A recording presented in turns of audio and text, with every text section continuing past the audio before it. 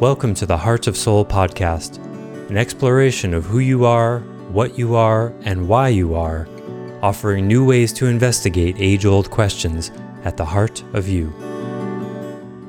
Hi, it's Joseph, and thanks for listening to the Heart of Soul podcast. In today's episode, unpacking a tweet from the tragically late Sinead O'Connor, deconstructing what cutting edge, that's in quotation marks, psychology tells us to do with triggers, and why it's the exact opposite of what Edenity would say is healthy, how life begins with chaos in every moment and why that matters, what we shouldn't learn from the new Barbie movie, and of course, much more. Thanks so much for listening. Greetings and welcome forward, everybody. Boy, do we have some interesting stuff to talk about today. And we're going to try to do it in a sober, heavy heart, sorrowful way. I don't know if we're going to be able to, honestly. I mean, that's quite a challenge. Maybe we'll do both. We'll make an and. Well, we have to leave room for our human reactivity, sort of like you have to respect something, but you don't have to like it type of framework. Yeah. And so we can, as long as we don't overdo it, we can respond in our personal, this is why we don't like it, but yeah, well, I'm all for, I don't have any problem with saying I don't like it. It's just I'm very self-conscious about disdainfully laughing at aspects of the world, and which is, it's very easy for me to do. So I try to be mindful of it and heartful of it. But some stuff is just so ridiculous. It's like, how do we not?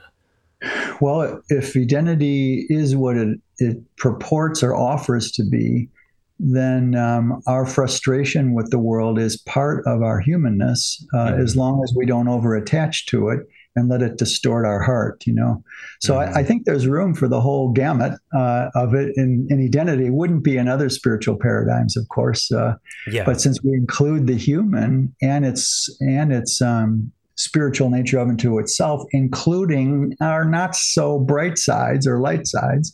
As long as we have meta about it, I think it's okay. I think if I were to just own, and for our listeners, like you have no idea what we're talking about, but I'll give you a preview in one word: Kenergy.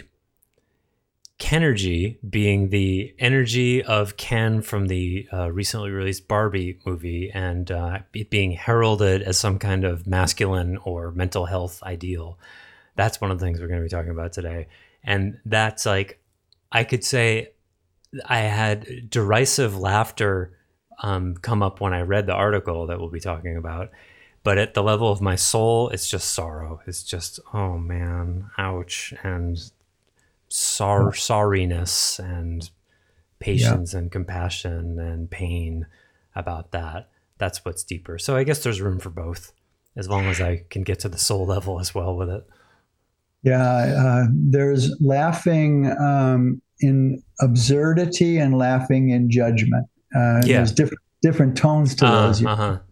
So I can't always be mindful. I'm not always mindful of the difference between those two, but I'm largely on the side of a heartful kind of, oh no, please don't tell me that's true, as opposed to what kind of idiots populate this planet, and that's just not in keeping with an embodied hedonist, not because you can't do it.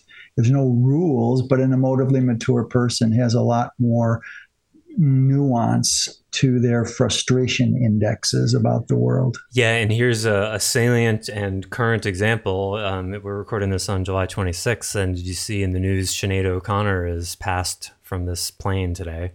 I didn't see that, no. Yeah, just in the last few hours it was reported. She was 56, I think. And so I was curious about the cause of death because it was auspiciously or suspiciously excluded. And she's been diagnosed bipolar and has a previous suicide attempt on her record, so to speak. And part of the thing that's been coming up in the news is that her 17-year-old son committed suicide in 2022. And here's a direct quote from what she wrote right around the death of her son. Been living as an undead night creature since. He was the love of my life, the lamp of my soul. We were one soul in two halves. This is about her son. He was the only person who ever loved me unconditionally. I am lost in the bardo without him. Yeah. Yeah. So here's a great example of a dual reaction. It brings tears to my eyes because I don't know her music or her art very well, but what I do know I really like, and I can feel her soulfulness, and she's a powerful woman. Spoke out against the Pope and the Catholic child abuse. Really a force for good in the world. Yes. Her mother sexually abused her. This is also a known thing. And so on one hand, it's completely understandable that she would also invade her own child such that, and matize with him thinking he's the love of my life. We're supposed to see this and, well, it's dual. Like most people see this and go, oh, how tragic, a mother lost her son. But what she also lost was a false mate, and she seriously abused this kid if this is how she held it. And I mean, I almost can't even let the words come out of my mouth, but that's part of why he killed himself. Yes. And it's awful just to feel no one's to blame, and this is all terrible, and what a mess. Absolutely. And the framework, of course, Joseph is talking about here is in Edenity, which is not the normal way of looking at things from psychology or parenting, it is abusive to the max for a parent to mate with a child energetically. And when it's dressed up in that kind of verbiage, it makes it look like it's a noble thing.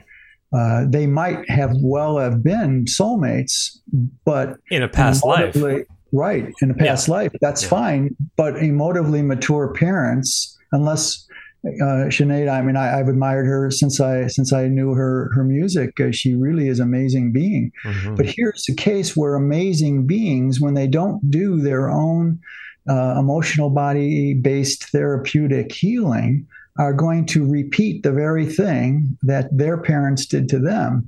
Yeah. And just because it's all dressed up in some sort of transcendent kind of soul love does not excuse it, the pathology of it. But like you just said, it's the sorrow here. You can't land anywhere, so you just got to sort of bounce around inside an enclosed globe of frustration, outrage, sorrow, empathy, all these things, and you can't land anywhere if you're really honest with your whole spectrum of human reactivity. Mm-hmm. So, wow, that is, I'm agape. That was framed by her as a positive thing. But what else could she do if she never recovered from her own childhood? So please, if listeners their ears kind of pricked up on this, please know that the reality of Edenity's frameworks does not mean that we withdraw love from that which we're appalled by. We're just appalled. We're just appalled. Our standard go-to quick definitions is that judgment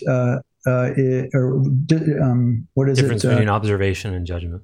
Yeah, an observation can see something that but you still don't withdraw love from it. But it only becomes a judgment if you withdraw love from that which you just observed. So that's what we're trying to do here. But that's just astonishing to me. Yeah, right. I mean, I think even a lot of mainstream therapists would say it's not healthy for a mother to be quelling about the unconditional love from her son. Yeah. To her son, most psychologists would not have a problem with, but from her son and this Bardo thing, I mean, man, wow. Yeah, if she had been in Edenity's emotional body and soulmate care, we would have framed for her the possibility that his suicide was meant to reflect to her reactions to his suicide, would have told her how deeply she had not yet healed from her own invasion by the mother. And here she follows suit, which doubles and quadruples up in a loop. Both of them will have to dig themselves out of in future lives. He's more innocent in the sense because whenever this happens, it's always the parents' responsibility for it, not the child's. they just responded in this pathological way. And in a much milder case, of course, my own mother mated with me in exactly the same way, but never admitted it. Mm-hmm. And so it was all under the table and dark and nasty that way. So that's a real jaw dropper. Yeah. Wow. And like I said, we don't know that Sinead O'Connor killed herself at this point, but everything seems to be pointing to it. And a year or so, I don't know if it's been a full year, but her son committed suicide in 2022 sometime. So it wouldn't be a surprise. And I think, my third eye says they probably were mates in a past life as well, which would have complicated the issue. Which makes the whole thing even more tragic, because there's a beautiful truth. And in that sense, it's very hard for the parent who never healed their own starvation of heartful bandwidths that happen in childhood. They'll suck it right out of the child, because a lot of times mothers, especially mothers, because of their porosity of the yin, are going to mate with sons because it's a lot of times for mothers the first time love was ever educed out of them by a child. A child just brings that out, and many mothers never have had that kind of love experience, least of all with their husbands. Yeah. And so it becomes a real mess about that whole dynamical tragedy. Yeah, the hook, it can't be avoided, and it's not supposed to be avoided. It's supposed to be processed through to some kind of healing resolution. But if there's no one who can help with that, and instead she gets a bipolar label and maybe meds probably to go with it, then what are you going to do? Yeah. That's our world. And on that note, we're going to be talking today exactly about some of the prescriptions. What was the first article that spurred this whole thing? The glimmer, yes. The glimmer thing. So I didn't bring them up for our on my screen here. I've got them on a screen. I can start by I can start at the top of what. And then I found this article, I think, first, and I sent it to Stace, and we said we got to talk about this, and Stace found two others. So it's going to be continuing the happiness episode we did a few going deeper into that. So so the article goes, this is from, I was referring to Psych Central. I forget where it was really originally published. I'm just going to sort of skip around. So for many of us, especially those deeply entrenched in the worlds of mental health awareness and wellness, the idea of a trigger isn't unfamiliar. In case you were unsure, though, Psych Central, that's a website, says that triggers are, quote, sensory reminders that cause painful memories or symptoms to resurface. That might be an interesting place to pause and redefine that. Oh God. What is a trigger according to Edenity, and why is it not only a sensory reminder? It's a gift of a red flag. A trigger is not meant to be seen as something negative, even though it feels negative. So it's reasonable and human to feel it as negative, but Edenity takes us one step behind that curtain and says this is a red flag that is a gift, because if you're triggered in ...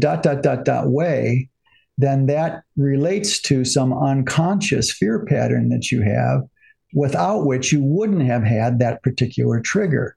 So we look for the deeper causal wound that the present day trigger only brings up out of the unconscious to the conscious.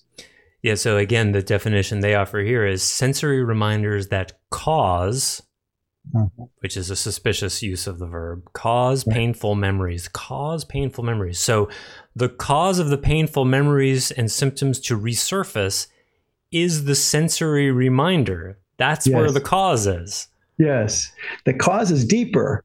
The trigger is the symptom showing up. And so you're right, that particular phraseology is a little mucky.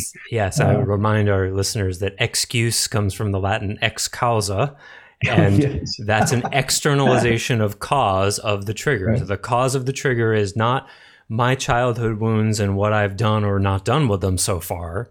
the cause is the sensory reminder. So the whole frame, we would say, for everything else that would follow this would be off. Yes. So then let me, before you go on, I just want to bring a metaphor, and I think we'll utilize later here also in a different dimension, is that I often have used over the years the wonderful metaphor, which is shocking to a lot of people, sort of shocks them awake, is it's not the blade that causes us pain, it's our own nerves. Oh, that's great. See, it's not the knife. It's not the knife that causes us pain.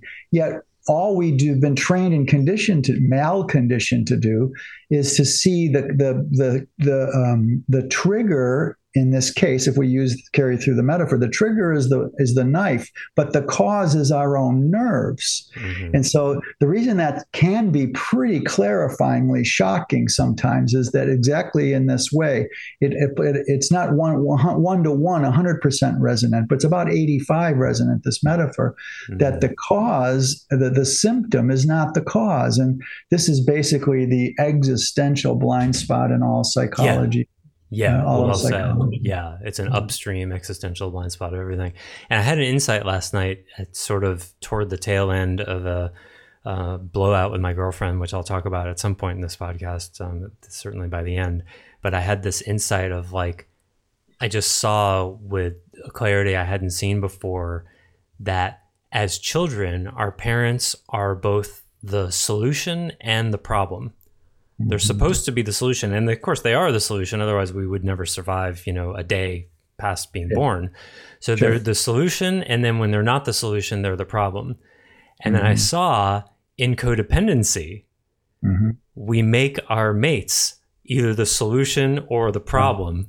Yes. And they're neither. Nice. Right. They're neither. It's the solution is, oh, this person's supposed to make me happy and I'm going to be happily ever after as long as they behave according to exactly what I need. And when they don't, then they're the problem. Right. And that's the protector's frame projected from childhood. And then that's the whole needing love from rather than sharing love with and all sorts of stuff. Exactly. That whole framework, that's what soulmateism or real, honest, sober intimacy is supposed to bring us. And we've just been malconditioned, squared, cubed in this domain. And it warps all of our downline reactions to this, which then gives room for more and more distorted reactivities and judgments and confusions. And oh God. Yeah. It's of course easy to say. You've said to me very often about my relationship, she's the trigger, not the cause. She's the trigger, not the cause. She's the trigger, not the cause. It's very easy to say, but it takes many, many, many layers of work to actually be able to embody that even a little bit. So absolutely, I can say in my version of that with Bree, it's taken me 7 years of constant vigilance and work to minimally, finally embody to some small degree that she's not the problem. My wounds and their reactivities is the problem, and that's my vertical job to heal when we have protocols for that in EBE. And not Bree's problem to take care of for me. So, and it's the same for her reactions to me. It's that we always have to stay on our side, as we've talked many times about in these podcasts. So I might as well bring this up now because it fits in the conversation. So last night, my lady and I were getting along quite well. I could tell she was starting to get hungry and she wasn't eating when I thought she should, but not my responsibility. But I know when she gets too hungry, things can get cranky very fast. And I suggested a couple of times, like, hey, maybe we should stop doing this thing. I think you probably need to eat. And she paid no heed to that. And we kept doing the thing we were doing. And then she started to get cranky. And it started small and subtle. And it got worse. And I have my frame, which has been for a while, probably been working at least a year on being able to let myself feel the hurt of it without explaining how she should be, without defending myself, without attacking her back, without any of those other things, and so I'd give myself, I'd say an A- on this. It was the best I'd ever done it. At one point I said, with only a little bit of aggression in my voice, just sort of sadly, like, this is exactly how my narcissistic mother treated me. When she demanded I say something, because I was just sitting there not knowing what to say that would be supportive of me feeling how hurt I was feeling. I did say in the beginning, like, she was like, well, why aren't you saying anything? I said, I'm just trying to feel how much this hurts. And it wasn't easy because I could feel the walls coming up that were already up and wanting to get thicker. And I was just sitting there being like, don't argue, don't talk back, don't point out anything, just one thing, just feel the hurt. And and at one point she said quite nastily, well, you know, why are you putting up that wall like that? And it was completely reasonable in many ways for me to do that, because she was saying some really painful things. And then I thought, like, well, yeah, why indeed? Why do I have that wall up? It's like, I'm trying to show my protectors that this isn't my mother and I'm not a child, and I can let all of this in and it won't kill me. Yeah. So I even though, of course, again, would be reasonable in lots of ways to have an energetic wall up. It wasn't saying anything, it wasn't doing anything, but I tried to open my heart even more to make it hurt even more. And after a minute or two, she just started sobbing. Something in her just broke. The whole thing probably took like 10 or 15 minutes. Yeah. Yeah. And and that took literally a year to be able to get to. And I think I probably could do it even better, but it was enough that she could feel her impact on me. Yeah. And so that's an example of, like, I had, you know, my main contribution to this, you know, conflict was that I chose a woman who would help me heal my childhood. Like, if I did anything to help foment this, it would have been extremely subtle. And I own that. That was probably one of the hardest things I've done in my life. I believe it, Joseph. Knowing you the way I know you, and loving you the way I know you, I love you, and respecting you the way I respect you.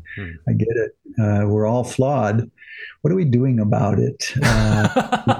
That's the only arbiter here of this kind of thing. The throw stones thing, that Yeshua, one of the few things in the Christian Bible, the Pauline Bible, that it was semi-accurate, is best not throw stones at anyone if you yourself haven't healed the very thing that you're condemning the other person for, or a resonant thing. So if we could all just do that, wow. Yeah, and just to add in a little, to fill in some lines, the reason that took in part a year for me to be able to do is because the guy in me who was the explainer, the fighter backer, all of the other things that I've been doing, he needed to be differentiated and have his worldview heard, and have his feelings felt and all that, so that there was a minimally enough me present to be able to actually say. I mean, it was literally, I had a vision as I was going to sleep last night. It was like, it's like at any moment it's like relationality means at any moment your worst nightmare from childhood could happen, and you're supposed to go, oh, okay, so now this is happening. Great. You know, like, that's what's without required. Transcending first shock. Yes. Yeah, and actually be there and feel it. Right. And that's exactly what these 3 articles don't do, which is, and why our reactivity to it is sorrowful, and meta migraines. I call them these meta migraines I get. They're instantaneous. and then they paralyze me for a moment, and then it moves through me, and I go, whoa, dude, how can you have done that, or how could you have framed it that way? So it's meta migraines is my reactivity. Yeah. And just for the purposes of balance, I've said and done plenty of crazy and awful things to my lady as well. And so it's not like I'm any kind of victim here. It goes both ways. But I thought that would be a good sort of counterpoint, because that's how we in Edenity look at triggers, to muster somehow enough soulfulness to see it as a gift, relate to it as a gift, and feel everything there is to feel. Because the in one way, the purpose of a trigger is to say, you could say, without the trigger, how the hell are you going to know what it felt like to be a child? Yes. You need that. Yes. And that's why they exist. There's a structural metaphysics for that. Like that, it's a time travel capsule to go back to your childhood. And that's what I was doing. Being like, oh, like I knew my mother as a victim-y, martyr, narcissist, but the feeling of it is way more like, oh, right, this feeling, this trapped feeling, this I've got to get away feeling, this I would do anything to destroy her if I only could and make this stop, all of that all of that came up. And it was like, wow, this was what it was like to be the son of my mother. And then I can be with that, and the protector doesn't have to be a layer over it and, disconnect me from my own soul, which is the net effect. Absolutely. There's another dimension that's worth mentioning here in your reveal here, Joseph, and that is some of the biggest challenges that we map in the meta to what Joseph just said is how our protective self operates on will first, right? And so when we're trying to heal this kind of will-based, proactive or yogic or yinic kind of block wall or abuse, whatever it is, whichever form it is, that we have to learn first from our deeper aspects of soul to begin with love first and put our will second from love, because the protector's will can't do that. There's no offset to it. When we say, when Joseph said he wanted, there was he completely honored the reactivity, and then himself, the deeper him, sat with it and tried to sink into a vulnerable, love-based dynamic from which then to have his deeper, soulful different reaction than the will-based reaction, which is automatic for our protectors. Yeah. So it's really hard to adjudicate soul love first, then will, when all of our protection mechanisms, which is upwards of 2/3 of us, affect 2/3 of our total consciousness until healed, are all will first based. And that's what everyone's confused about, why it's so hard to change. Yeah. It's not neuromuscular accommodative conditioning. You just have these Pavlov-Dogian kinds of things in your body cells, which a lot of people believe. It's just in the body, right? So to have an offset to that requires that we learn how to access a deeper version of I than just the protective I. And that's what Joseph just beautifully spoke to, and how difficult that is, and how when you get to a yin place about it, when you slow things down as men, we tend to have yogic fast reactions, segmented reactions that way. When you finally slow it down, what it took Brie a long time to get and appreciate is that I take longer to feel what I'm feeling. Whereas before it was rapid fire, instant, but that wasn't me. That was my protective self. And so when you slow it down, now I'm yin-like, and sometimes that will be misinterpreted by Brie in a hot moment as that I'm walling off, when I'm actually searching for the deeper yin version of the thing that will unplug my old reactivity. Yeah. I think that happened last night. Yeah, thanks for that. Yeah. And, because women tend to feel faster. Yes. But again, if we use feel emotion and at the base emotivity, women have faster access to more superficial feelings, but we're all slow to get to the deeper ones. Yes, all of us equally. We segment our way to it. Yin women tend to, at least women on the healthy side of female yin bandwidths, are wholer and less segmented than yang. So we can use our segmentation to go fast in an energetic version of a feeling, whereas women from their wholeness will feel a deeper feeling first than we would normally. Less energy, more real emotion. But then when we get down to the existential roots, we're all slow. Yeah, and that's why something that is so, I remind myself and the people I work with so often, there's just this barrier, I think, for all of us, that we're conditioned to think we know what we feel. Yeah. It seems so obvious. Of course I know what I feel. I'm this, I'm that, I'm that. It's like, yeah. That's the, the foam on the crest of the wave. But it takes a lot of work to even be able to access deeper emotions, especially in the heat of a moment where, there's protection mechanisms that very much don't want you to feel what you actually feel. No.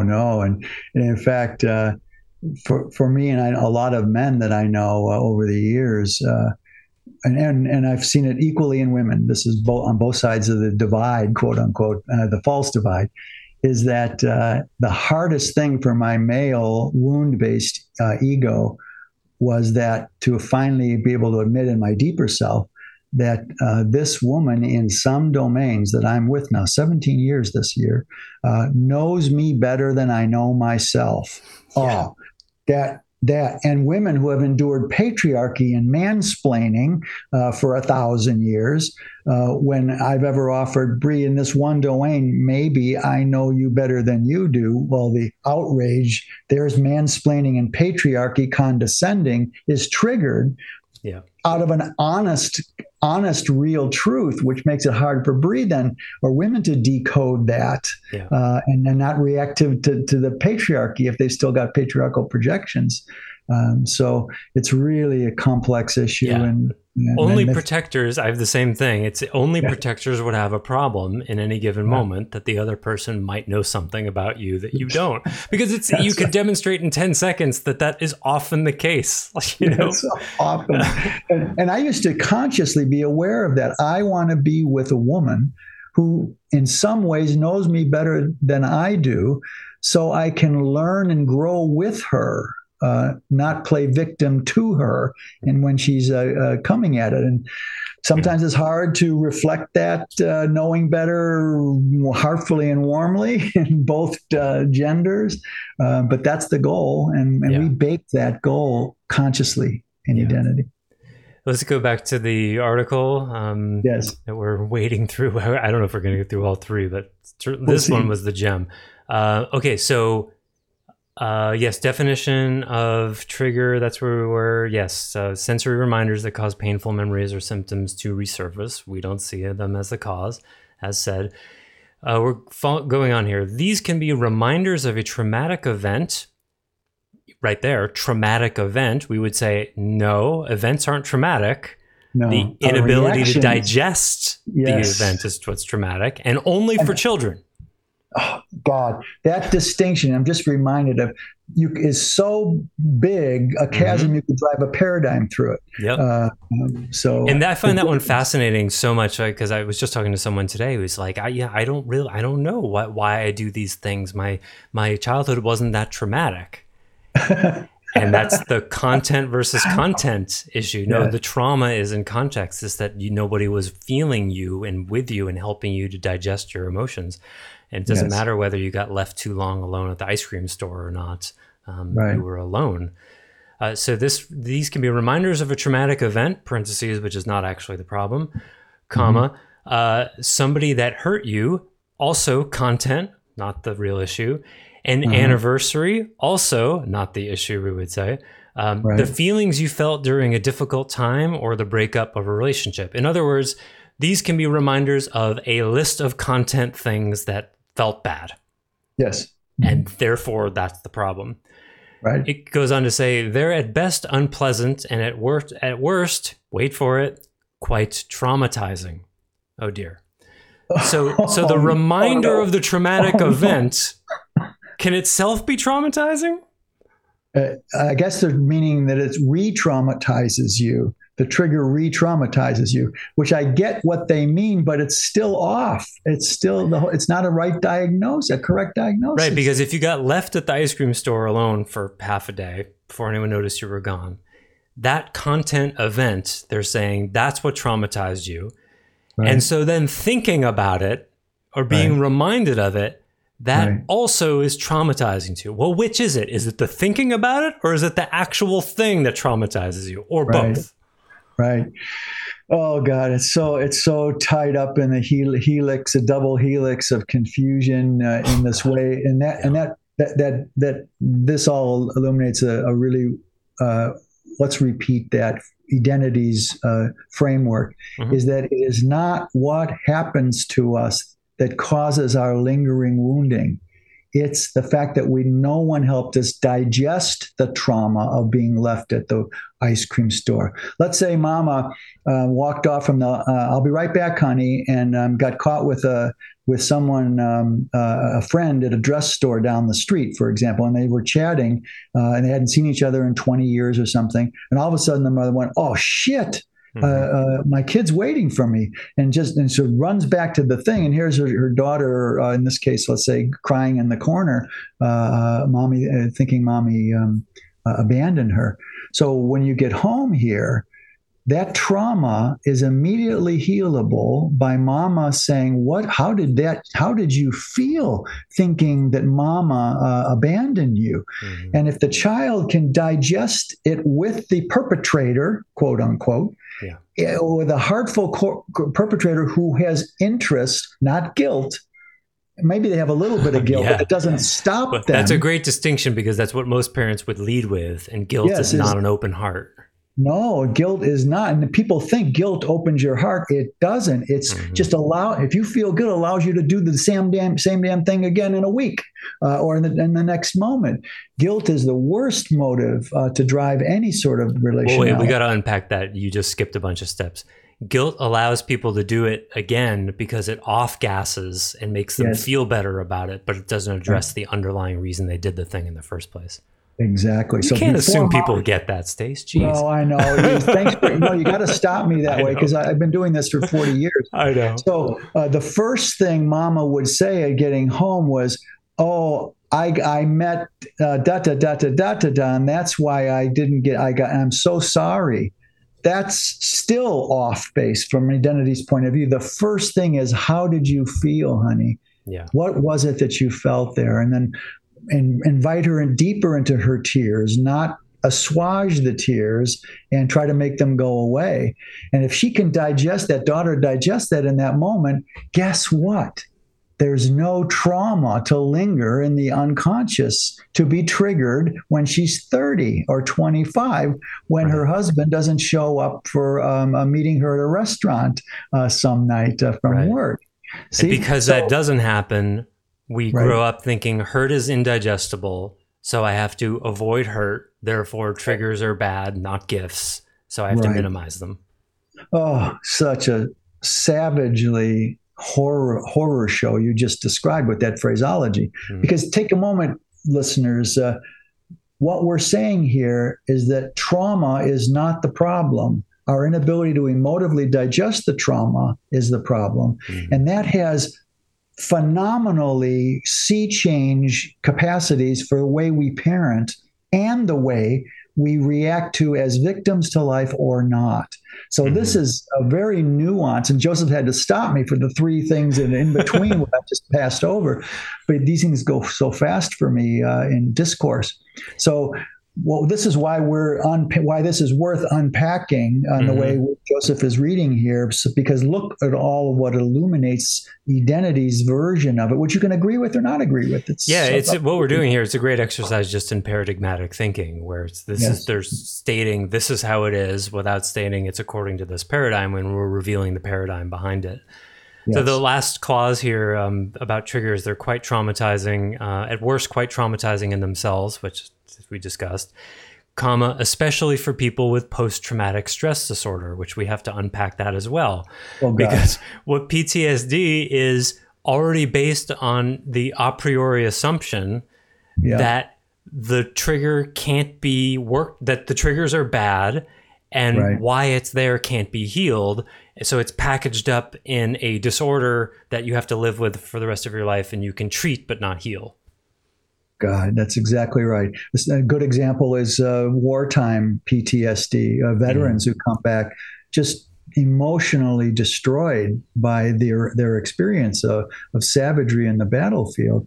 That it's not the savagery in the battlefield that is the trauma. It's their inability to emotively move through and digest that experience, which you can't do unless you have a psychological dharma that sees that we're emotive beings before we're energetic beings. Because if you just treat it as energy, as most do, as the base, then you're going to think that the event itself of seeing your best buddy blown to 6 different pieces that are still recognizable as him next to you on the battlefield, that's not what causes the ongoing PTSD. The inability to emotively digest that PTSD is why it still lingers. I can't remember if I talked about this in one of the podcasts, but I came up with a metaphor in an article I wrote a while back about digestibility that it felt like somebody in me told me about it. So it was very instructive for me that if we don't have perfect parents, which nobody does, then as children, hurt is like trying to swallow a golf ball. It harms us, right? Yes. It doesn't just hurt us, it harms us. It's literally indigestible. Right. For adulthood, before we do any work on ourselves, hurt is like a really, really super strong hot pepper, like a ghost pepper. It makes you panic. It's very painful. It doesn't do any lasting damage, but it's not harmful. It's not harm. It's just hurt. Yeah, yes, exactly. But it's so strong, it feels like it will harm us. And we sweat and maybe throw up or whatever, but it doesn't do long-lasting harm. But we think it will. After working with our childhood wounds, hurt becomes an ice cube. It might be a little uncomfortable depending on the size, but we can swallow it and it will just disappear once you feel it all the way through. That's a cool metaphor, right? Oh, it is a great metaphor, sure. The other one, the golf ball is not slippy slidey and isn't meltable, so swallowable. So yeah, you could suffocate if it was a big ice cube physically in the metaphor, but assuming it's not 100% blocks your esophageal canal, you're good. Good metaphor. Okay. Thank you. So, so here we go. Here's the beginning of the solution. So we have identified the problem and like a good article starts with the pain, and here comes the solution to your problem from courtesy of psychology. People try to support each other through triggers. Interesting. And what does that mean to be supported through a trigger? They don't say what that is. By providing trigger warnings for potentially harmful content. There's that word. Potentially harmful content on social media, in literature, and even on TV in an effort to avoid the person being triggered and dealing with the aftermath of that. Yes. So trigger warnings, because triggers they've established are bad, and there's potentially harmful content, which we would say is impossible for an adult. There's no such thing as harmful content. It could hurt them, but if it does, then that would be a gift for them to unpack, not something that they require a warning of. Exactly right. Wow. Yeah. And then finally, trigger warnings are a useful tool for self-care and, wait for it, protection. Because the human heart needs to be protected. To wit, Edenity says emotively mature grown-ups don't need protection. Only emotively immature, which we all are by default. So if they say that that's a solution path, they're legitimating a stuck loop that is not what we would call healing at all. And that's the thing I've said probably most often in this domain, Joseph, over the 40 years I've been doing this, is that we have an entirely different definition of healing. And so it's not symptomatic abasement, allaying symptoms. It's not sparing us from emotive trauma. It's going deeper into emotive trauma. It's not going to kill you, even though it feels like it might. Yeah, and if it feels like it might kill you, that's probably how you know it's working. Yes, that's how you know you're on the right track. Letting yourself feel it all that way, right? Yeah, exactly. and protection is in capital letters here for us to look at, but also the end of the sentence, self-care. So, it's trigger warnings are a useful tool for self-care and protection. We would say trigger warnings are a useful new tool for our inauthentic, separated from soul strategic selves to feel good as much as possible and wall themselves off from their trigger ability based in childhood wounds that's causing the difficulty in the first place. And we would say, I cannot add one grammatical dot or exclamation point after it. That was magnificent. Thank you. I'm on a linguistic roll today. It's been released exactly from what I did last night in self-care. Yes. My expression of self-care last night was steering myself into one of the most horrific emotional situations I've been in since I can remember. Yes. And so we see self-care as milking a trigger for all it's worth and feeling every iota of how painful it is, not requiring someone to warn us for it. Yeah. Right. And which is the opposite definition of self-care in that article. Yeah. Make me feel good. Make me smile. Yeah. Don't make me cry. Yeah. And if this is a new idea to you and you think it's crazy, you are very much understanding what we're talking about, because it feels to the protection that it is crazy. Like, why on earth? I just had a client I was talking with earlier today about this idea of like, when you are hurt by someone, feel the hurt. And they said, well, why would I do that? Like, what is that going to do? And it's like, you don't get to know. And that's how our protectors think. It's like, why would I feel something if I don't know what it's going to accomplish? Yes, it wants to keep the entry door shut unless it has a clear exit door from the experience, and that's we can never know. Exactly said. And because this steers us into the chaos of not just relationality, but really reality itself. Then that allows me to just dig a small rabbit hole here. Please. Where Edenity has crossover between non-dual sage paradigms of growth and expansion, and personhood, where personhood and sagehood overlap is exactly in this dynamic here, where both in our personhood dharma and in the Buddha's teaching, every moment in life starts in chaos. That's a straight out of the handbook, a sage thing taught by the Buddha, not out of his handbook, he didn't write one. But when he said life was suffering, technically, what he really meant was life starts every moment in chaos. Yes, the word is dukkha. Life is dukkha, which means impermanence is a better translation than suffering. Exactly, it's mistranslating. Right. Impermanence, right, dukkha.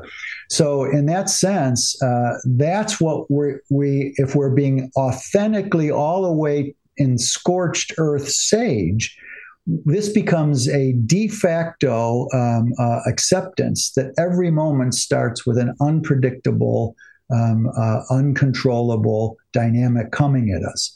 And that what the West has done, and now the East in its westernization dynamics, has done, and here's where it links over to personhood, is that all of our control mechanisms, all of our protections, absolutely are dedicated to not living that way. Yeah. And so everything that Joseph just said was actuated by allowing the chaos, impermanent, unknowing depth of pain that was possible by letting in this dynamic. Completely correlates, resonates with sage that starts every moment with non-dualistic, uncontrollable impermanence. And so here's where sagehood and personhood co-sign each other and are integratable in just one small way in Edenity, where they are absolutely dissonant. One says the personal self is an illusion. Absolutely, there's no negotiation. And the other one says there is no personal self. Absolute, no negotiation. So in this case, was a good example where chaos or impermanence is the real thing, and all of our protections utilize an artificial control mode to make life. And it is not the agenda of a typical mainstream therapist to deliver you to the real, unadulterated, raw chaos of life, which they themselves don't live in. No. So how could they even tell you about it, much less lead you to it? But that's what EBE is about, and that's a marked difference. I mean, for one, just that it has a spiritual side at all. Yeah. And this is one of the ways in which it's just completely different. And I have to say that mistranslation of dukkha, that's one of the many things that just makes me crazy. Because my father used to say things, my social father, like, life is suffering, going out to shovel the snow or having me shovel the snow. Life is suffering, he would say. That's what the Buddha said. And, even though I was 8 years old, it was always seems like something was very wrong with that. And then, 30 years later, I discovered, oh, that's not what the Buddha taught at all. No, it's not content. It's the existential context. Yeah, it's impermanent and unsatisfying, he was saying. That the content is not satisfying. It blows my mind sometimes how the most brilliant teachings of the world get turned into the exact opposite of, not just misinterpreted a little bit, but just a lot. On the other side of the universe, misinterpreted. Right. Okay, so here we are. That orange, I think. Oh, no, there's more. Oh, okay. So we haven't even gotten to the solution to this problem. We've just been deconstructing triggers. Now, it says, social media users and mental health professionals are discussing what they're calling the, quote, opposite of triggers. Now, that's an interesting thing to consider, what the opposite of a trigger is.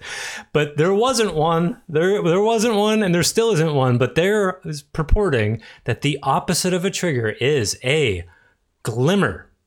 Yes. And then new headline, the intentional joy of glimmer. Yes. The intentional joy of glimmers.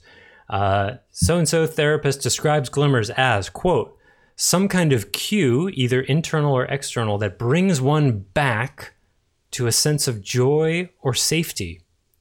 So we got to we got to stop and talk about safety. Oh, God. Talk about safety. Why do you? I get acid reflux every time safety is used in that context. Same here, and that's really big. I think we've talked about that here and there before. Yep. But correct me if I'm wrong. An adult creates their own safety, and if they don't feel safe, it's a childhood, it's a trigger. And as discussed, that would be something to explore and feel and revel in how unsafe you were as a child, not ameliorate by distracting yourself from the unsafe feeling. Amen. Go. And some kind of cue. So in other words, and we also have to say the headline, the intentional joy. Yes. Intentional joy. You can't even get 6 words in this article. Joy as a function of intention. No. Intention is of the mind. So can the mind create joy? We would say no. Joy is an aspect of soul. If the mind is intentionally creating it, it's not. It's mentally constructed happiness, content-based happiness, whether it's based on something that's actually happening or as what they're saying, and I'll read from this, is concocting, fabricating a experience in your own mind in order to make yourself feel better. Using will to create a mind visualization of something that makes you feel joyful as a glimmer of joy to offset the trauma trigger that has not been adequately digested. Yeah. Let's just cover it over. It's like covering a floor of holes with an Oriental rug. When did this not become clear? When did we lose sight that you don't offset your way to healing? You can't oppositify, you can't allopathicize your way to healing. You have to homeopathize. Well, I love that you use the word offset, because a synonym for that is Yes. compensate. And that's exactly what this is. And there's the marked difference between EBE and psychology. Psychology seeks to help you compensate better, which is what a glimmer is, rather than actually heal, which would be fine, except that they don't say, no, we're not interested in healing. We gave up on that a long time ago. What we're interested in doing is helping you compensate for that which we've decided we can't heal. If they said that, I would be way more honest, because that's what's actually going on. Well, I'd respect that. And then they always use these cutesy poo little nomenclature, a glimmer. Well, now we're going to employ glimmers. Oh my God, that's so 2000s, where this whole thing started out in the discourse in social media of these little catchwords and their utilization to entertain ourselves instead of grow ourselves. Yes. This author, she adds, quote, in our overstimulated worlds, which apparently people are victims of, the overstimulation. They cannot stop the stimulation. In our overstimulated worlds, glimmers can be the answer. That's like kind of asserting that this is a healing thing. Glimmers can be the answer to, wait for it, I get literally nauseated saying this phrase, regulating our overwhelmed nervous systems. Ugh. I hate the regulation of nervous systems thing. It's so probably that's reduction of the emotional body and the very soul to the mind. It's just your nervous system. Yes. Oy. The mind and its associated brain stem reactivity. Yeah. So as if on cue, here's where the article goes next. New headline. So where did this come from? Well, new paragraph. Right back in 1995, was just crappy writing. Right back in 1995, behavioral neuroscientist. Oh, big surprise! A behavioral neuroscientist came up with this. Jeez, I thought it would have been a spiritual leader. I'm shocked. I'm shocked, Joseph. A behavioral neuroscientist, Stephen Porges, introduced polyvagal theory, which describes how our autonomic nervous system, parentheses, which controls involuntary actions like breathing.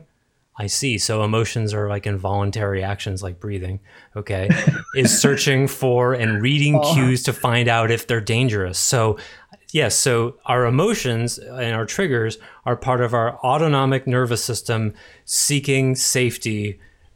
This is, you'd have to be a behavioral neuroscientist to see triggers this way.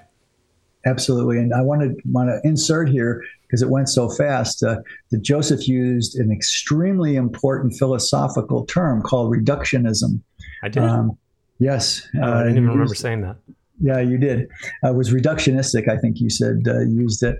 But it's where the one domain is reduced in a smaller way to a more senior domain is relegated to a metaphor or a reduction to a lesser essential domain, a reductionism of our soulful source of emotivity down, which is only mediated by the body and its vagal and autonomic system, not caused by it. Right. And that's where we diverge in identity here. But this is paradigmatically resonant with neuro. It's completely consistent with that paradigm. And it goes on to say, by seeking glimmers, people are undertaking a process called neuroception. Made up word, but that's fine. Neuroception. So that's like perceiving things with your neurons intentionally. A neuroception, and the vagus nerve, which regulates organ functions, is responsible for the warm feelings we get from it. No, that's not what's responsible for it. That's the mind is creating a picture that it wants to believe, and then we're having an emotional reaction to a mental body picture. Yes. They can't. How do they prove this? And then it secondarily shows up in the nervous system. Yeah, in our world, in our picture. But and so this is why one of the reasons in personhood, how identity was constructed in the first place was I just kept saying no, no, no to what I heard or read like this, and then sunk into it further and tried to find the principle that was behind the opinion. And then I said no to the principle. Then I would drop into the context of where it came from, and then realize that that was wound based. And so that was the deconstruction, not reductionism, of how Edenity's no finally yielded a yes. Oh, I never realized this. You literally deconstructed your way to, quote, Yes. building the paradigm. You didn't actually build it. You arrived at it by taking things apart. Absolutely. Oh, that makes perfect sense. Otherwise, I would have channeled it from spirit. No, right, this was bottom up. This paradigm came from bottom up.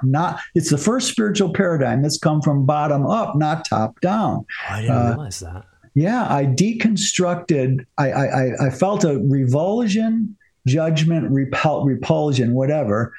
That was not okay with me until I got to the principle, and then I had to see what paradigm the principle came out of, and then I had to see what how real to real life that paradigm actually resonated or dissonated, and that was then the final of any domain or moment I had a reaction. That's how the identity slowly got educed out of no's, and then what was left at the bottom. Oh, I guess that's the yes. I better make a principle out of that yes, and then start testing it to see. Yeah, exactly. Then you started experimenting with it. Yeah, then you got to test it. So that's the way Identity was built. Wow. Yeah, I don't think I knew that, or certainly didn't appreciate it. I figured some of it just came to you. No, wow, that's so cool. I certainly had inspired help in that process of deconstruction and subtraction, but no. I had an innate yes that I can say I had at the bottom, but that innate yes was what way upstream, previously downstream, made me say no. I couldn't say no to those unless I had an innate yes somewhere that collided with it. Mm-hmm. So I had to discover my own yes. I didn't have it automatically by that deconstructive sequence. Wow. So a couple more things worth reading. Maybe that's the meat of it. And then new headline: How to find our glimmers. Create. How to find our glimmers. As with all wellness trends, we could go down a rabbit hole about wellness trends. That's for sure. Glimmers have taken off on TikTok, and creators on the app on TikTok have spoken about their experiences with this sensation. It certainly is a sensation. The this you're gonna love this. The aptly named creator, quote, the incurable optimist, that's the name of the creator of glimmers, says that a glimmer is a, quote, little moment of awe that once you start looking for them and embracing them, life feels, quote, so much sweeter. What a great example of like trying to source awe, which is meaningfulness, right? That's related to meaningfulness. Trying to source meaningfulness and awe in content you create artificially in your own mind that's not actually happening right now. Yes. Wow. I mean, there's so many versions of this across the board in our world, but this is so paradigmatically, nauseatingly clear. And we need to say at this point, Joseph, with all of our agape reactions and our oh my gods, this is all younger souls can do. Yeah. And that utilizing glimmers this way is the best solution for younger souls. We're only saying in Edenity, because Edenity, we say this over and over again, the world has already offered good services for the young in the middle and the teenage versions of how many incarnations we've had. It has not served up medicine, good interventions for elder souls, older souls. Edenity is simply that. It wants to join the conversation on the earth, not to say these are all wrong. They're just not appropriate for the deeper healing parameters that older souls need. Have been here more than 350 times. Mm-hmm. So it's important that these are the only thing younger souls can come up with But if you dare to reflect that possibility, what if this is just your young soul? And thank you for creating that false oasis in the middle of a snowstorm that's you're getting frostbite in. You visualize a glimmer oasis in your head. And that, because if you think about a sexy kind of interlude with a person you're attracted to, if you're a man, you can get erect. The mind. That's a glimmer. That's a glimmer right there, right? A glimmer to aid in masturbation, if that's what your trip is or your jam is. Yeah, no, that's a whole other rabbit hole. Like, so if I were to say I'm with a therapist who is teaching me about glimmers and inviting me to try it, and I say, okay, well, I find you kind of attractive, so can I use as a glimmer imagining having sex with you? Would that be a glimmer if that works for me? Yes. What would they say then? Like, well, no, is there a healthy glimmer and an unhealthy glimmer? Well, I think if I can reduce myself to being a younger soul, because I can remember sort of what that felt like, I would say as the therapist, well, if it absolves you of the sticky aspects of a trigger, have at it. Oh my God, yeah. And then there again would be an abusive use of the authority to support that. For what it seems like the right reason, but is completely inappropriate. I think I said this before on the podcast, but it's a experience I will never forget when I had a run-in with some really bad bureaucracy in the healthcare system, and I was so frustrated and so just trapped feeling, and that was a trigger for me for sure. It brought up the trapped, bureaucracy. See Franz Kafka, and I would not want to meet his mother. Probably made him feel really trapped and alone. And the bureaucracy is still a tough trigger for me because of my childhood. But I remember I actually fantasized for like 5 or 10 seconds about taking a gun into this healthcare clinic and shooting up the place. And I felt better for a second until I was like, well, obviously I'm not going to do that. But was that a glimmer? So can fantasizing glimmers be clearing mechanisms? Yeah. Can what about if I want to fantasize shooting up a school? And that makes me feel awe and release and takes me off of the childhood wound. Is that an effective glimmer? I mean, we could just sit here and brainstorm these crazy things, or exterminate an entire race of people. What about that? What if that makes me feel good? Yeah. Just thinking about it.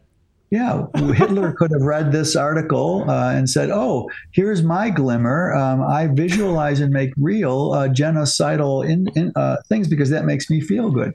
Yeah, well, I don't think he killed any Jews. He just talked about how it should be done. He was just thinking about it, just talking about it. That's like a glimmer. And then other people did it. I can't laugh. I'm laughing. I shouldn't. This is beyond the Ken. Beyond the Ken. Uh-oh. We got to get to Kenergy. Yes. I'm sorry. I'm going into an absurdity frenzy. Yeah, I think we've squeezed all the juice out of this lemon we can. Okay. But again, out there in social media land, if you're addicted to, if your human life has a big factor of social media in it, you're a young soul. That's just the way it is. And that's okay. Be where you are. Utilize these things. However, if you happen to be listening, if you're a social media addict, and you happen to be listening to these podcasts, one day, one life, you'll have to unplug all these pseudo-protective offsets to what you call happiness or well-being, because most of what they call wellness out there is really willness. It's the will. Well-being, really will-being is served, not healthily heart-based, soul-based healing. So you'll have to unplug it someday. I'm not saying it's this lifetime is the way, but just here's our offsets to the offset principle. The allopathic principle. Glimmer is just another allopathy. It's clever, and maybe it'll help people stay off antidepressants. If that's help, it's a lesser of two evils. It's clever, but it's so not new. I mean, it's as old as behavioral psychology, which is like 100 years, practically 80 to 100 absolutely. years. It's just been repackaged and renamed, like most of the wellness industry. I'm going to keep that one. The wellness industry. So now on to, speaking of packaging, there's a new word in our vernacular, and that is, as said, Kenergy.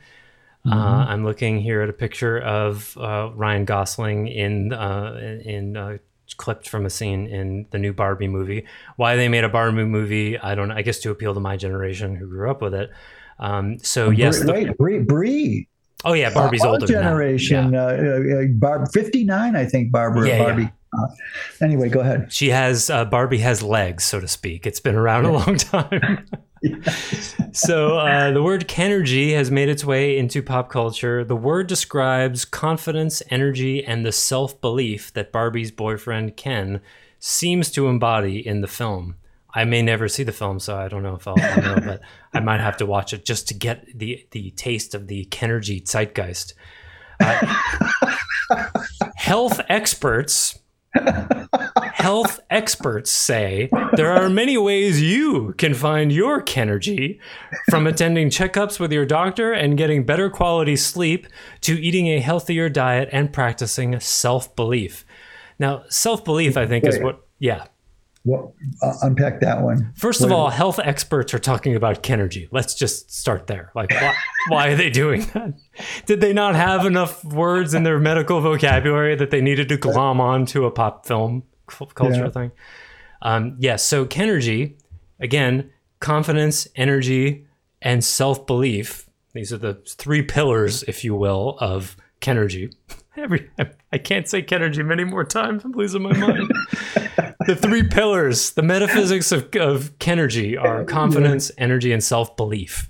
And you can believing in the self-belief. Yes. And the experts are telling us that this can be achieved through regular checkups, better quality sleep, diet, which is like, that helps everything. But most importantly, it seems practicing self-belief. Because that's a relatively more specific idea. And Gosling coined the phrase, Ryan Gosling, the actor who plays him, he says it's basically a person who looks after themselves mentally and physically, doesn't take themselves too seriously, and isn't afraid to partake in conventionally feminine things. In other words, it's a model of positive masculinity that prioritizes mental, physical, and social health. I mean, this is just so vague. I don't even know how to talk about it. It's just like... Well, I love being reduced to the sentiments of a doll. I love that, right? As a masculine based being with all the right equipment. So let's start with for a man anyway. Yeah, the metaphysical frame begins with sort of the cosmology of the Barbie paradigm. Yeah, that the man is derivative of the woman, because Barbie is the star of the show. And so that's why it's important that he goes along. It says that somewhere in here. He just goes along with what she wants to do. And I've read here, it says, isn't afraid to let Barbie take the lead. Yes. So that's our paradigm here, is you're a secondary person to the Barbie, to the woman. I read something this morning where one article said that actually the character of Barbie in this film is queer. She actually is not interested in Ken, only as a sidekick and a buddy. That was a little because he has no genitals. The doll has no genitals. That would make sense. Everything else, yeah. But So what I'm hearing you would immediately hear. I didn't read that part of the Kenergy thing that you brought up here, but it's exactly what happened in feminism. That women were, when it spilled over to personal relationality, is where feminism lost their beat. It was completely reasonable, social, business, power, and in the culture, all that. But as soon as it got started osmosing to personal relationships with men, women then borrowed the worst of the patriarchy and wanted men to be denuded of their masculinity so they could finally be in charge. And that's understandable as a reflex to being put in the kitchen and being the underling for, 10,000 years, understandable, but it's still tragic. So Ken is embodying the passive we spacer man to the me spacer yang driven Barbie in that way. just like what happened in feminism. Well, and here's the answer to a post-feministic frame of masculinity. This is under the heading 2, believe in yourself. If you've watched the Barbie movie, which I haven't and I may have to, you'll know that Ken is a character that doesn't take himself too seriously. Repeated phrase in this article. It's important not to take yourself too seriously. What that actually means and why, we don't know, but it's important. Continuing, don't take yourself too seriously. Something which requires confidence and self-belief. So you have to be confident and believe in yourself to not take yourself too seriously. All right. I get what that's saying, but very weak metaphysics here. He's also happy to sit back and let Barbie take the lead. So given all of this, which we're just supposed to accept, at the face value, the article says, how can you make like Ken and develop a strong sense of self-belief? First things first, pay attention to your thoughts. Quote, if you find yourself using more words that put you down than encourage you, heads up, that needs to be adjusted. I'm not encouraging you to be arrogant. I'm encouraging you to not be a jerk to yourself, she says. So, you know what? That's the voice of self-judgment. It's not helpful. It's not helpful. Don't try to find the source of that. Just ignore it or offset it, right? Yes. If you, quote, if you don't want to sabotage yourself, at least cut out all that, quote, stupid, useless failure language. It isn't serving you. So here we see a cousin to the glimmer, rather than using the mind and the will to create an experience that isn't actually happening in the mind. It's using it to set aside negative self-talk that isn't serving you. But wait a minute. Who's deciding that it's not serving you? Yes. Mm-hmm. How do you know it's not serving you? How do we know that? What is the point of negative self-talk? Right. Edenity would say this is an important, critical aspect of healing, to be able to hear the voice of your self-criticism and heal the wound at the bottom of it, not offset it with another oasis mechanism, right? Yeah. Another more allopathy. Yeah. So again, that's the best younger souls can do, but it gets caught in our craw when it's sold as the answer for everyone. Mm-hmm. But this is what religion has done for 10,000 years, 5,000 years anyway, directly. Right. One size fits all. One size fits all. Same thing with modern or even ancient and modern sagehood. One size fits all. Everyone's ego is an illusion. No, sorry, that's an absolute truth. So yeah, wow, a cousin. I love how these overlap. Well, but it's all based in the idea that we're mental beings first. So all these things then make sense. Well, I want to do a helpful offset, a little burp in our track here about the Barbie movie, because my first reaction to it was, well, I've got to see it to check if my repulsion of the whole idea is reasonable, like my whole repulsion the last 5 years to the Marvel Universe cartoon comic book consciousness quotient that overtook the movie industry. Mm-hmm. It's juvenile, it's Comic-Con in motion in the movies. Well, now we have a doll. It's just an offset, sort of a version of Comic-Con, because it's a doll for children, right?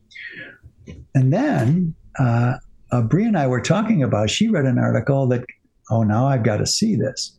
I want to see it now, and let me tell you why. Because the hidden agenda of in this for what's her name? I always mix her up Robbie? No, the that's the star, the director. I don't know. Anyway, what the whole premise of the movie is, Barbie wants to break out of Barbieville and get to real life. Oh, cool. That is we would say, from Edenity's point of view, we resonate with the healthiness of that. Mm-hmm. She wants to get out of the strictured trapness of two-dimensionality and wants to break out into the real world to find out what the real world is. that's the reason I want to see it. But all the things that are called positive in this movie are actually things the director wants to break out of. Break out of the glimmer world. Exactly. And I don't know how that affects Kennergy if Ryan Gosling is spouting. I mean, he's a great actor. Yeah. I like him. But if people who make their livings by playing other people are not really usually deeply philosophically metaphysical. And so you got to give him a lot of patience.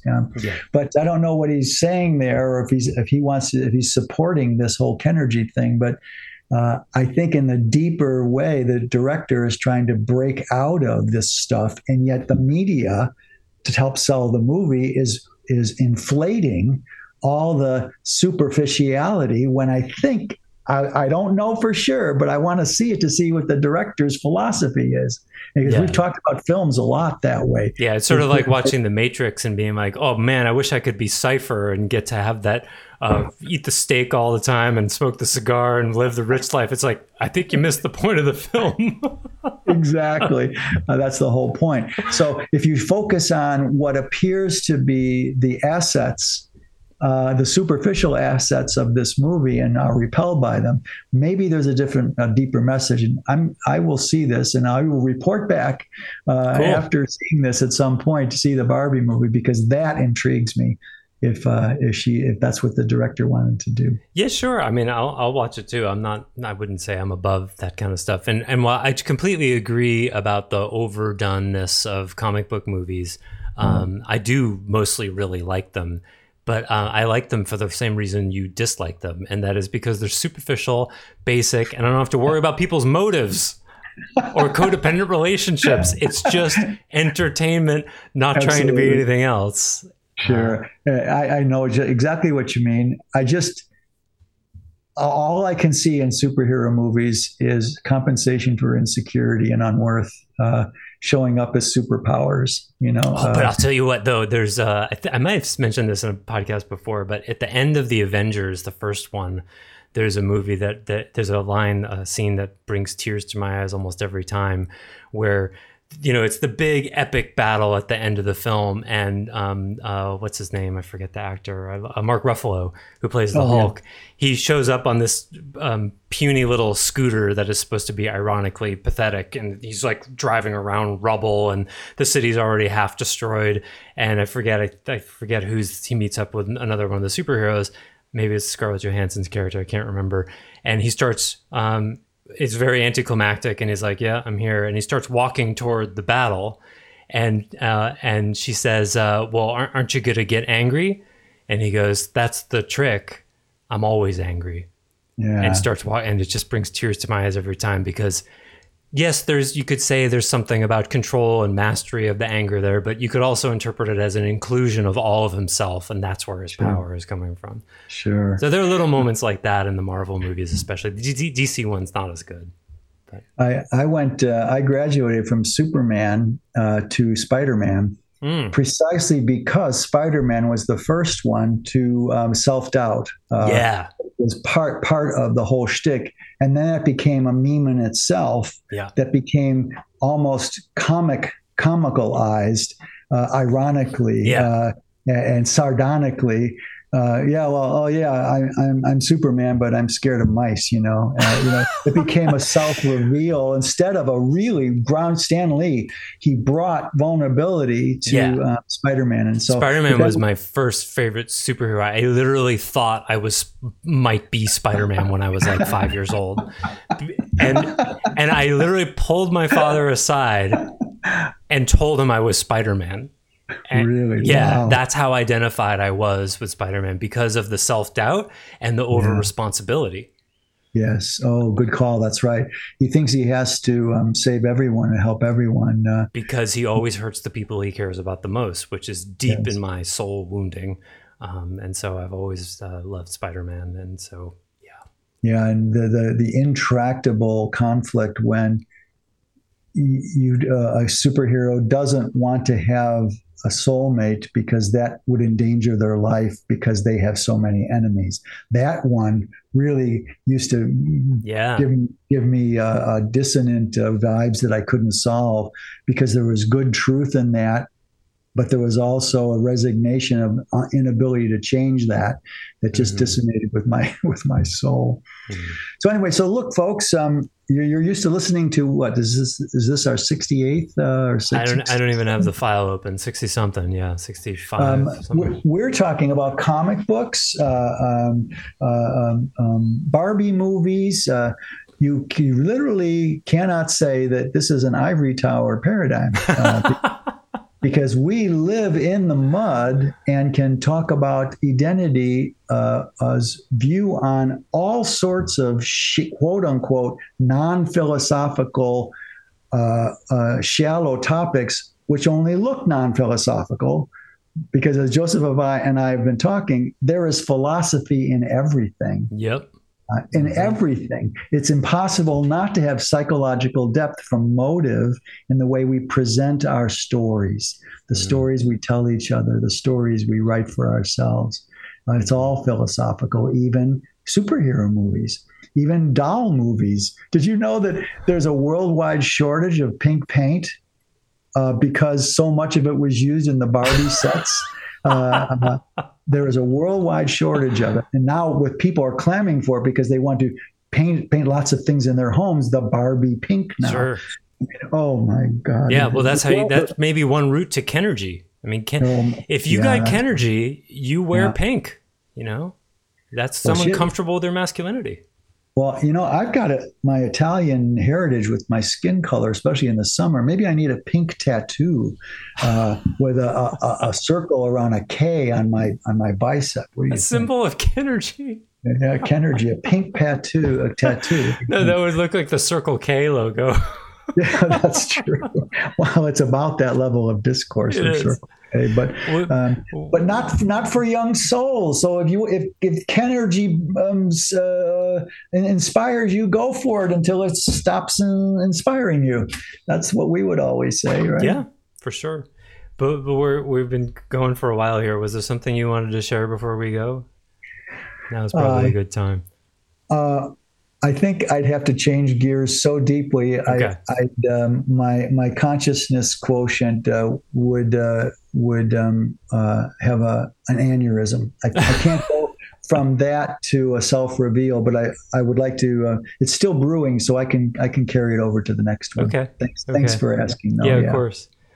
Yeah, we went lots of different places today, but I think it's it's just phenomenal to me how it's like we're so many decades past NLP and cognitive behavioral therapy, and that we're still seeing in daily news cycles new repackaging of really very old mind-based, will-based stuff.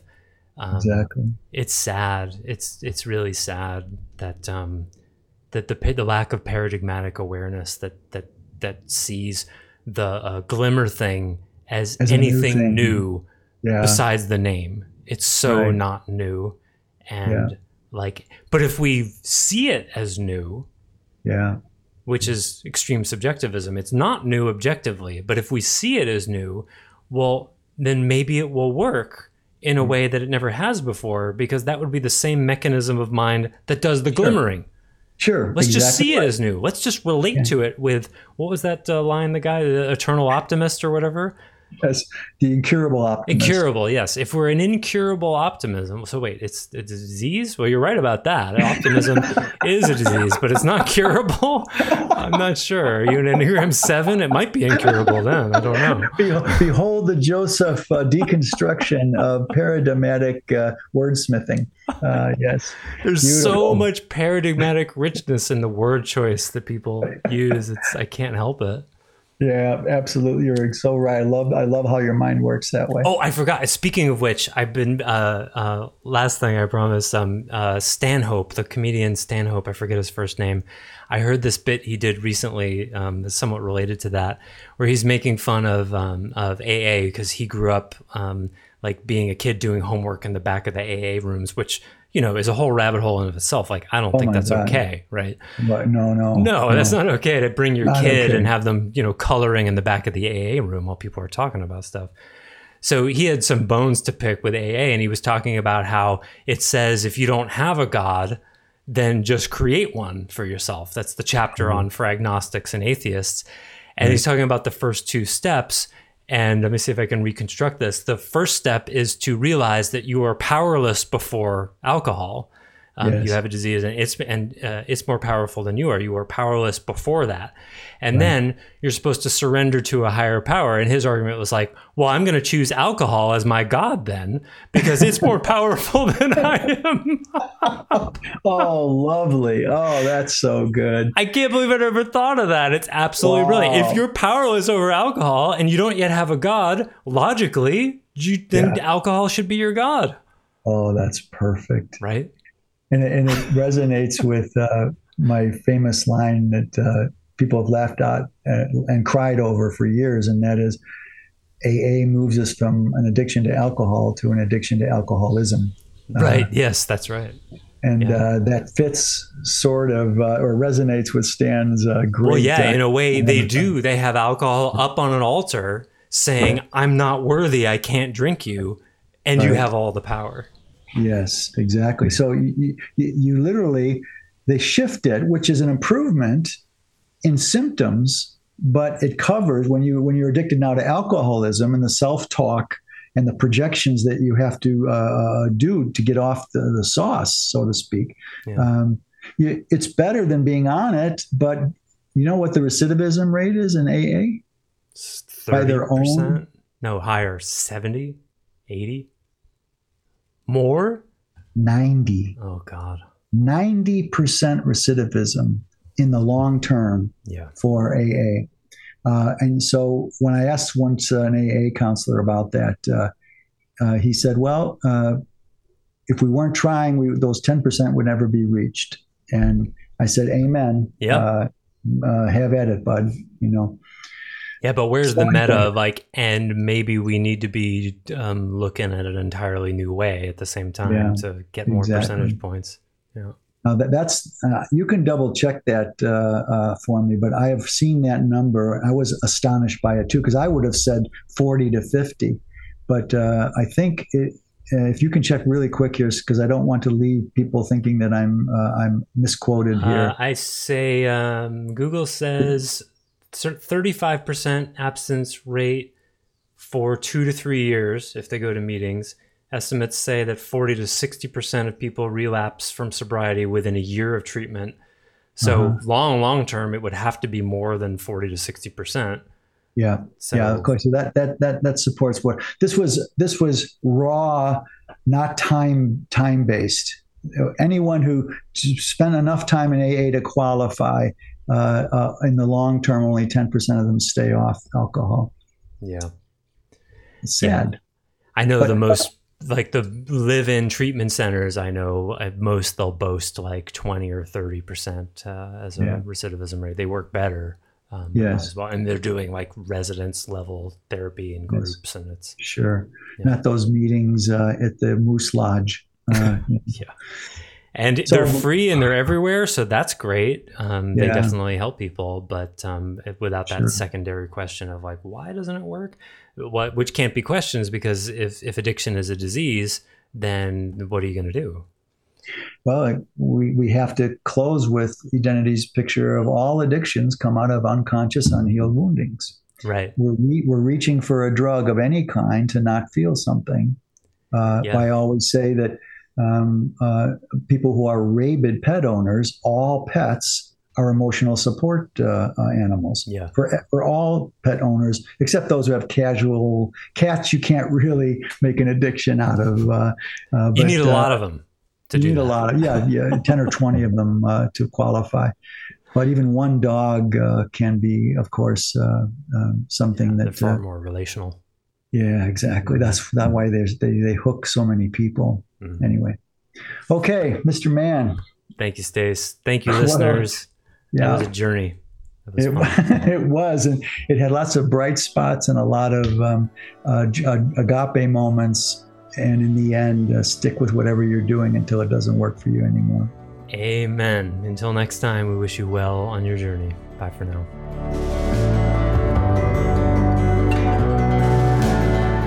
Thanks for listening to the Heart of Soul podcast. To learn more about Stace Barron and Edenity, please visit Edenity.org.